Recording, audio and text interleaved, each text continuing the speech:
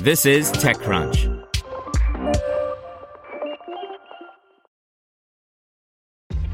This episode is brought to you by ShipStation.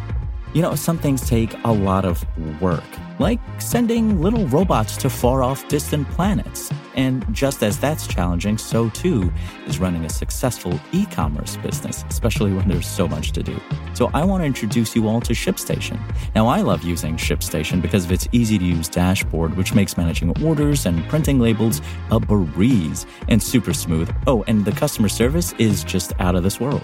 It's exactly what you need to help grow your business. Sign up for your free 60-day trial at shipstation.com/technews. That's shipstation.com/technews. This is TechCrunch. Apple just released the first iOS 15 beta to everyone, by Romain D.A. This is your opportunity to get a glimpse of the future of iOS, iPadOS, and watchOS. Apple just released the first public beta of iOS 15, iPadOS 15, and watchOS 8. Those releases are the next major versions of the operating systems for the iPhone, iPad, and Apple Watch. Unlike developer betas, everyone can download these betas. You don't need a $99 developer account. But don't forget, it's a beta.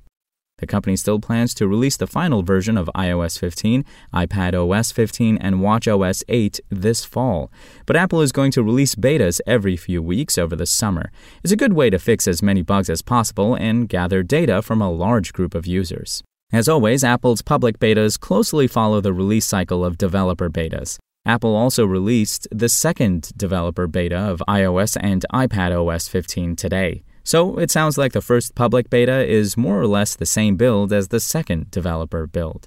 But remember, you shouldn't install a beta on your primary iPhone or iPad. The issue is not just bugs. Some apps and features won't work at all. In some rare cases, beta software can also brick your device and make it unusable. You may even lose data on iCloud. Proceed with extreme caution. But if you have an iPad, iPhone, or Apple Watch you don't need, here's how to download it. Head over to Apple's beta website from the device you want to use for the beta and download the configuration profile. Do that from your iPhone for the watchOS beta. It's a tiny file that tells your device to update to public betas like it's a normal software update. Once it's installed, reboot your device. Then head over to the Settings or Watch app. You should see an update. In September, your device should automatically update to the final version of iOS 15, iPadOS 15, or watchOS 8, and you'll be able to delete the configuration profile. The biggest change of iOS 15 is a new focus mode. In addition to Do Not Disturb, you can configure various modes. You can choose apps and people you want notifications from and change your focus depending on what you're doing. For instance, you can create a work mode, a sleep mode, a workout mode, etc. There are many new features across the board, such as a new weather app, updated maps in Apple Maps, an improved version of FaceTime with SharePlay, and more. Safari also has a brand new look. Spoken Layer.